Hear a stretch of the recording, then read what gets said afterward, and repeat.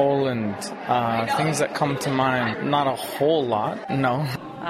Polish sausages? No, I don't know anything about that country. Pierogies. Is that it? We hope it's not. That's what we're going to try to show you.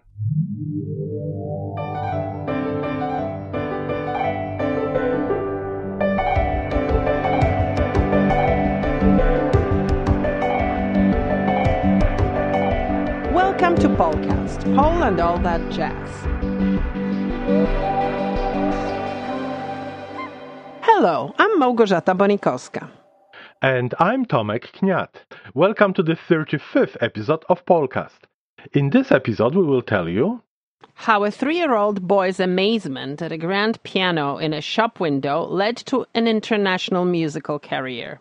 Why Poles are getting a car ready for Tom Hanks. And how a community spirit can change lives of refugee families and bring people together.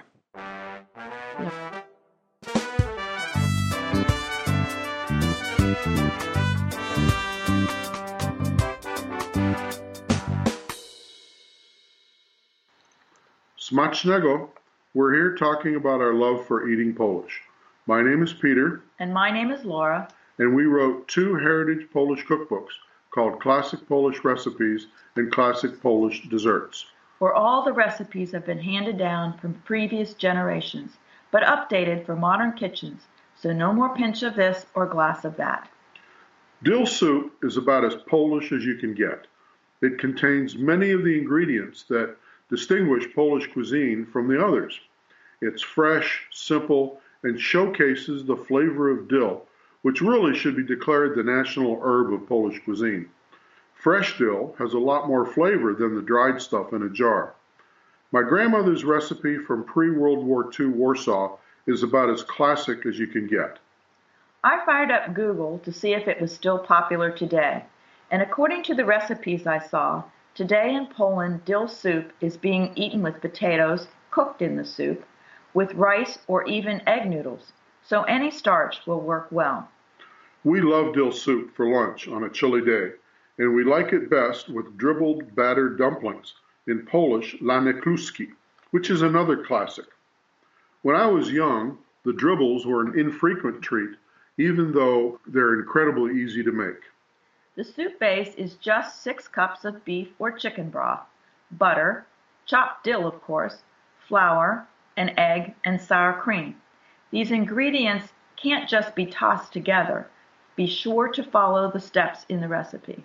The dribbles are a simple batter made from flour, an egg, and salt, which is dribbled from a fork into the boiling hot soup pot.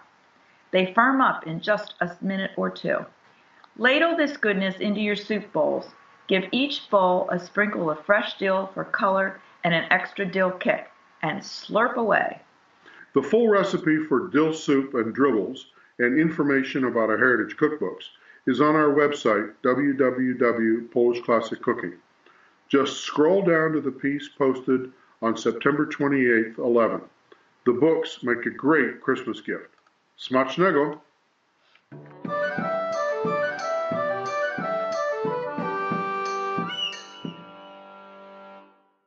I first heard of Daniel Wnukowski when he was a very young boy, a gifted pianist from Windsor, Ontario. Now he's 35, himself a father living in Vienna. His career is truly impressive. He has studied or performed with the best of the best throughout Europe, North America, South America, and Asia in prestigious concert halls, participating in world's leading piano festivals. Let's see how it all started and where it's led to. We reached Daniel Wnukowski in Vienna. He started in Windsor in Canada, and from what I read, it was something quite amazing at a very early age. Yes, my parents told me I saw a piano made of clear through plastic in the store, and I became fascinated by all the intricate mechanical parts working in perfect sync with each other to produce wonderful music. And I begged my parents to start taking lessons. They weren't quite convinced that I'm very serious about it. At what age was that? Because this is that was 3.5. Having a daughter now, I'm also wondering. You know, she's close to 3 years of age now, and she responds incredibly to the music. But one never knows whether music may become her profession one day or merely a hobby. Yet in my case, I was absolutely blown away by this instrument, begged my parents to start taking lessons. And my parents first got me a little Hammond organ, electric. We still have it to this day. Wonderful little instrument from the 80s. The organ I played for about half a year, and the first teacher I had said, well, let's move him to the piano. I think he's ready to pursue his goal. My goal was always to learn piano. And that was at what age? That was at 4. So at the age of 4, you actually knew it was going to be the piano, and you never complained about practicing? No. It was always a pleasure when I can remember. There was a lot of improvisatory sessions. I loved to improvise. I loved to take melodies that were thrown at me, carols, folk tunes, and I loved to speed it up and slow it down and add a ton of arpeggios and bang away at the piano, try all the effects that a piano is able to provide us. Have you tried other instruments as well? Yes, I did flute and French horn in high school for fun, and also when I was about 5 or 6, I took up the violin for a couple years. What is it about the piano? What is it about the piano? I wish I could explain, because the piano often has more control over me than I have over it. There's something about the sound quality, the fact that it can emulate so many instruments. We, as one can see with Liszt piano transcriptions, there's just a wealth of sound quality and sound color that one can bring out on the piano. I love other instruments. My wife plays viola, and I enjoy the nuances between each instrument, how the viola, even the repertoire in the viola is so much different than the repertoire for violin. And I think the piano is a foundation of some kind where one can explore all these sound ranges. Also, it gives one the possibility to improvise with full harmony. So it's an essential tool, as any composer can tell you, to draw one's own music. And really, the repertoire is limitless. Mm-hmm. Do you prefer to play solo or with the orchestra? Both. I would say some of my most memorable experiences have been, for example, for fundraisers for a certain cause in a very intimate venue, while performing in front of an orchestra with, several thousand people present is less intimate, perhaps more memorable for the public. It's very hard to say. This is interesting. You mentioned those fundraising things. This is quite an important part of your life, of your charitable organization involvement and fundraising. What do you think makes you do that? Do you think that being an artist, you have more compassion, more empathy? Well, we're definitely not hardcore businessmen. How difficult it can be when a young pianist today is faced with the role of selling himself or herself. The market has become quite saturated, and one has to sell oneself, and that's very, very difficult to do. When at the same time one has to practice Bach, English suites, and and perform the most delicate Chopin nocturnes. So absolutely, one, by the very nature of being a pianist, one has an incredible sense of empathy. And I think that's what draws artists so much to these kinds of events. However, there's also an element of connection. We really want to connect with our audiences. It's one thing to practice alone in dialectic reflection, working out harmonic orientation, melodic integrity, analysis of the score. That's all nice and often left-brained in our experiences. However, the music really comes to life as soon as one person enters the room. It's almost like one speaks a different language at that point. It's like the difference between singing in an opera house with thousands of people present and singing in one's shower. So there's this incredible need to connect with a broader audience.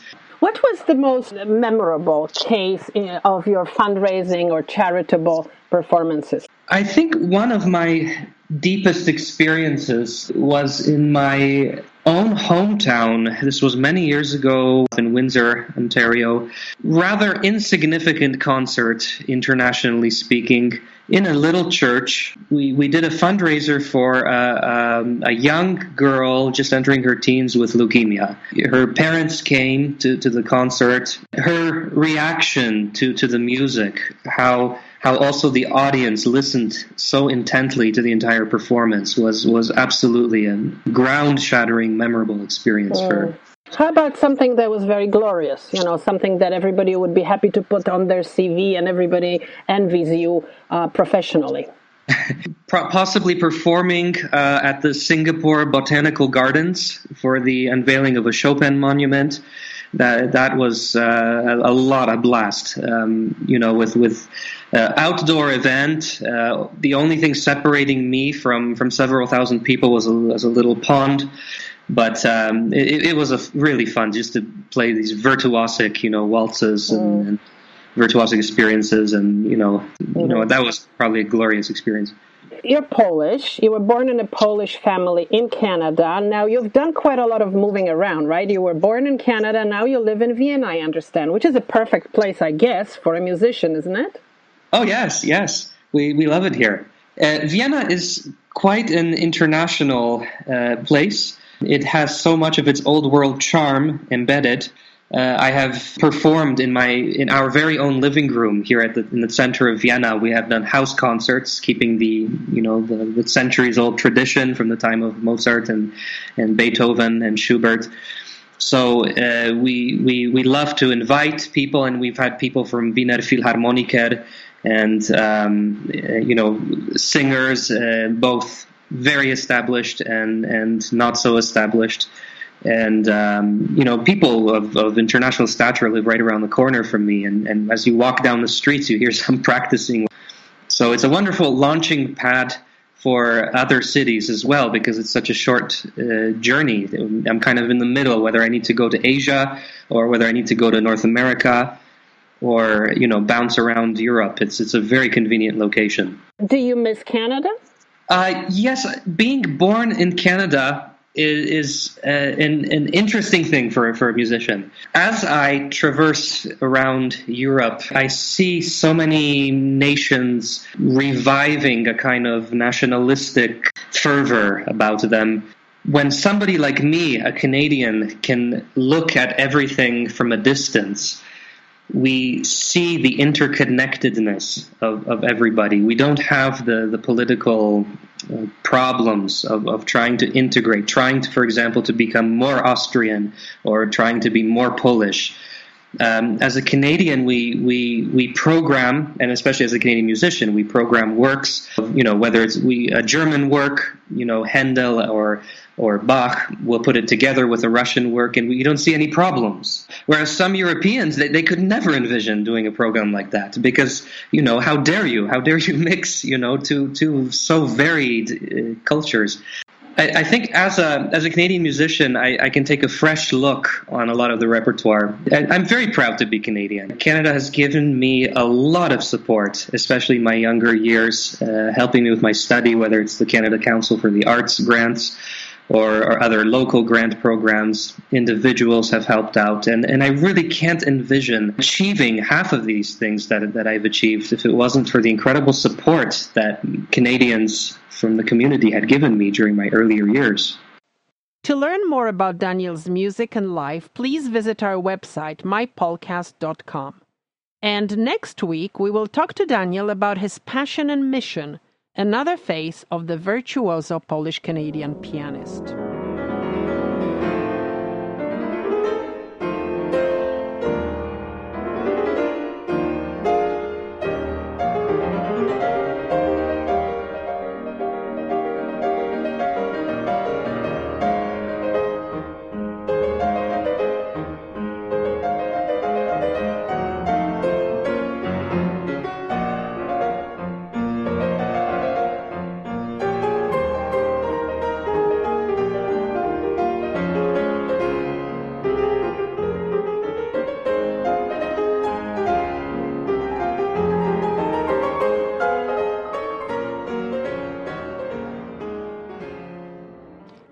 any Pole older than 35 about a small Fiat called by Poles maluch, a small one or a toddler, and you will hear a million stories. Almost each Polish family in the 70s and 80s dreamt of having one.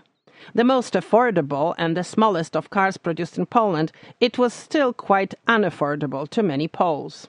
The Fiat 126, Type 126, was introduced in 1972 at the Turin Auto Show as a replacement for Fiat 500. Some were produced in Bielsko-Biała in Poland as the Polski Fiat 126P until the year 2000.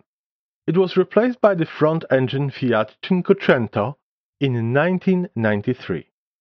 Poland did not produce enough small Fiats, so there was a waiting list, and buyers had to wait a couple of years to get a car. A coupon for this kind of car could also be given by the authorities as a bonus, for example, for special merits.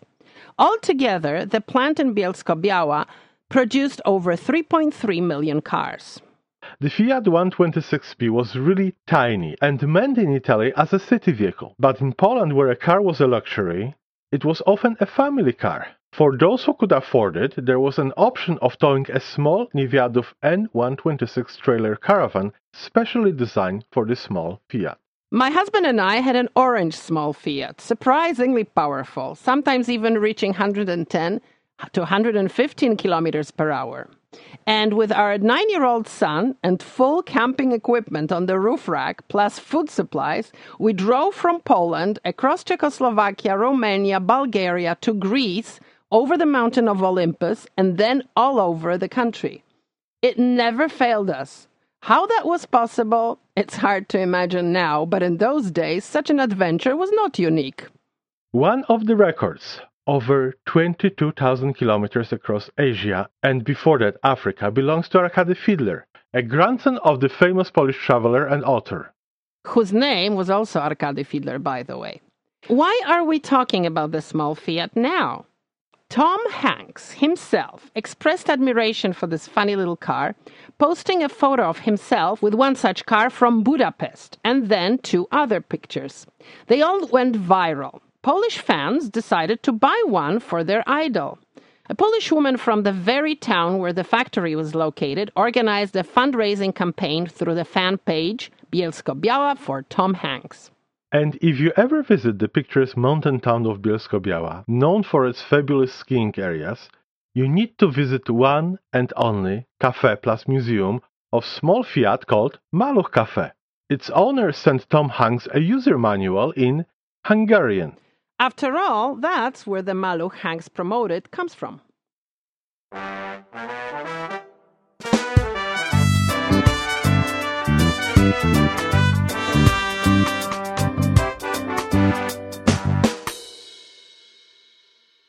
Ewa Stachniak is a renowned Canadian writer of Polish descent. In the near future, we will be talking to her about her best-selling books, which have been translated into many languages, and the new one that's coming out in January. But today, she will tell us about a wonderful initiative of the community where she lives in Toronto. A great idea to share, which shows how compassion and cooperation can do wonders. Ewa, you live in an area that used to be totally Polish. It was actually this proverbial little Poland in Toronto, Roncesvalles Avenue and the areas around it. How long have you lived there now? About 13 years, so That's quite right. a long time. Quite a long time, right. And so you have witnessed incredible changes that are taking place there. There are a few stores left, a bank, a church. What is it like now? Well, it's a very progressive, wonderful neighborhood filled with artists, academics, young families, people of very different walks of life. We have a few condominium buildings being built, so young professionals move in. I think it's a very varied neighborhood, a little bit gentrified in ways that old stores that probably had a lot of problems in surviving are gone, and they are replaced by more modern and sort of smart shops. But I think it still preserved a sense of a small neighborhood, and people know each other. They shop along Roncesvalles. We live here, we work here, we have friends here. I think this is something that I love. It really is like a little village. There's a great sense of community. We are involved in the life of our local movie theater with its festivals, with its Polish festival among them. I think we gather together whenever there is any need, any action. I find I really belong here. So the neighborhood spirit, I was so impressed by this incredibly interesting and very dynamic, as it looks, initiative, which is the Refugee Help Group that you have created. This is a response to our Prime Minister Justin Trudeau's pledge to take into Canada 25,000 Syrian refugees, an appeal that he issued to Canadians to rally around and help in sponsoring these families. You know, we are talking about people who have probably spent several years in refugee camps, and they are families, they are not individuals, so there are young children, sometimes people who are traumatized by the events that they had to live. I think that this initial message was that with the community involvement, these people have a chance of adapting and thriving here, and if we simply bring them into the country without offering that help, this is not going to be a very successful story. But there's more to it. I think that Canada has a very, very strong tradition of helping refugees. You know, I wasn't in Canada in the 60s when the Vietnamese boat people came in very similar circumstances, but I was one of the Polish refugees, you know, who came here in the 80s. I remember a lot of help. I remember churches being involved in sponsoring Polish refugees from the camps in Austria and Italy. I have family who came through such camps and also received help in sponsoring my own family from Polish communities. So I think that we all, sort of each generation of Canadians draws from this well of goodwill. You know, once you get established and have something to share, I think a lot of us are very willing to give back to the community that helped us. So I think that was the initial focus, and very many such groups appeared in Toronto. Many of my friends are part of such a group, sponsoring a family or helping a family. I joined the Roncesvalles group, not at the very, very inception, because I just didn't know it started. I learned about them about 2 or 3 months later, when the original founders of the group, there's a core of 40, started fundraising to be able to sponsor a family, and I thought that I would be able to join and to maybe donate. I actually donated my, a basket full of my books, and the promise that I will go to anybody who pledges money to give a private book club performance, and which was taken up. But I also donated money, and so did my neighbors and everybody around. And I also felt that maybe donating money and sort of donating books or donating things is not all I want to do, that I really want to be more involved. And so we have monthly meetings. We are waiting for our families. By now, we have enough money to sponsor 2. What kind of money are we talking about? How much money do you need per family? We need about $50,000 per family. What does that buy? That allows us to pay for their apartment, give them an allowance. That is actually sort of the minimum that the government requires. You know, if you have a little bit more, then you can ask for a bigger family. Our families are 2 adults and 3 children. We have more than the minimum. We have also a lot of pledges from the communities. We already have an apartment that will be available to them. How do you get the family? Do you get to choose? Well, there's a very, very stringent and important government process. I mean, the people who are chosen for becoming a sponsored refugees have to go through a whole lot of security checks and other checks, and that doesn't happen in Canada. It happens outside of Canada in the refugee camps, and it takes months. Towards the very end of the process, once the family is considered qualified for this sponsorship, then we learn of their identity. And by now now we know that one of our families is in Jordan in a refugee camp. That's 2 adults with 3 small children, very small, 2, 3, 6.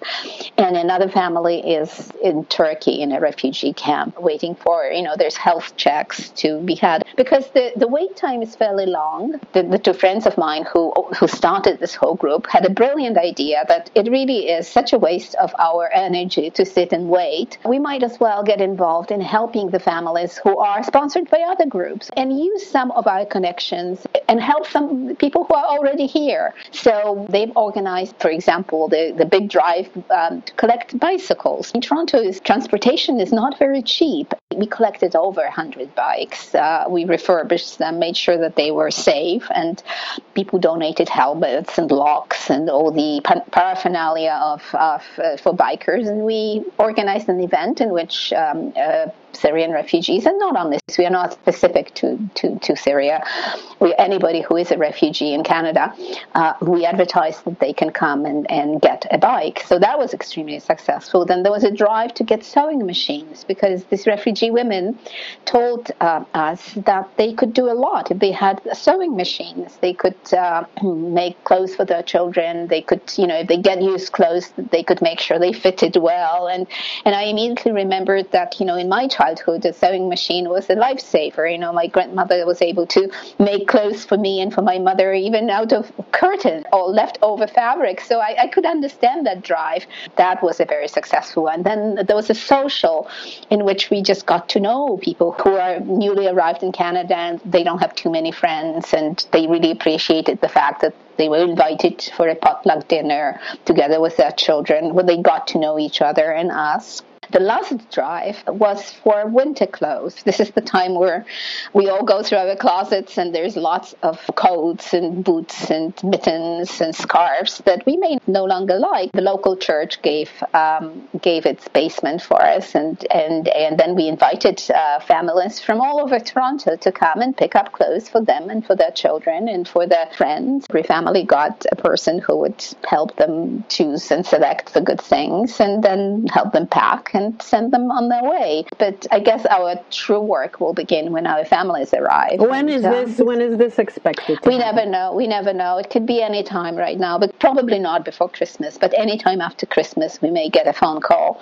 We'll have to go to the airport to pick up our family. Are you all going, or is it going to be like a big delegation? We are extremely well organized. I have to say that the 2 women, Joanne and Barbara, who are spearheading all this, they got us organized into committees, and each committee is responsible for one thing. So, for example, I am part of the fundraising committee. And I'm sort of helping wherever there's a need for, but there's a household committee, the apartment committee, the ESL committee, which I'm thinking of joining after fundraising is no longer necessary, which will mean that I can offer English conversations to the children and to the adults who will probably have to start English classes pretty soon. Any help with homework and conversation will be welcome. So there is a welcoming committee, which is 3 or 4 people, and they will go to the airport, not us. I'm not part of that. Well, do they know about you? Do they know that this is the kind of framework that is being established for them? Yes. With one of the families, we have already exchanged a few emails, so they know that there is a group waiting, and then they're going to be taken care of. And our legal obligation to the sponsored family is for 1 full year. But we are hoping that we'll stay friends after that too, and then we'll be able to give counsel and help perhaps after that as well. To learn more about this program as well as other initiatives of this kind, please visit our website, mypolcast.com.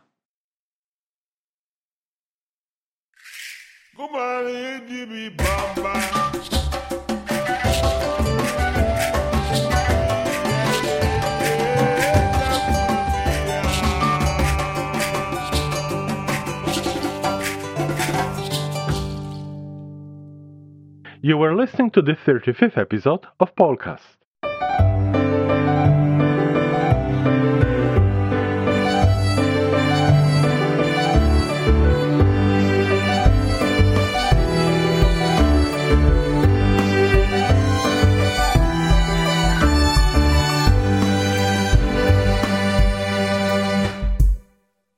podcast is created, recorded and produced in Toronto by Małgorzata Bonikowska and Tomek Kniat. For full-length interviews, visuals, and a lot of additional information, please visit our website at mypolcast.com. We're always curious about your reactions, comments, and suggestions. Also, ideas for the new stories. Please share them on our website, mypolcast.com.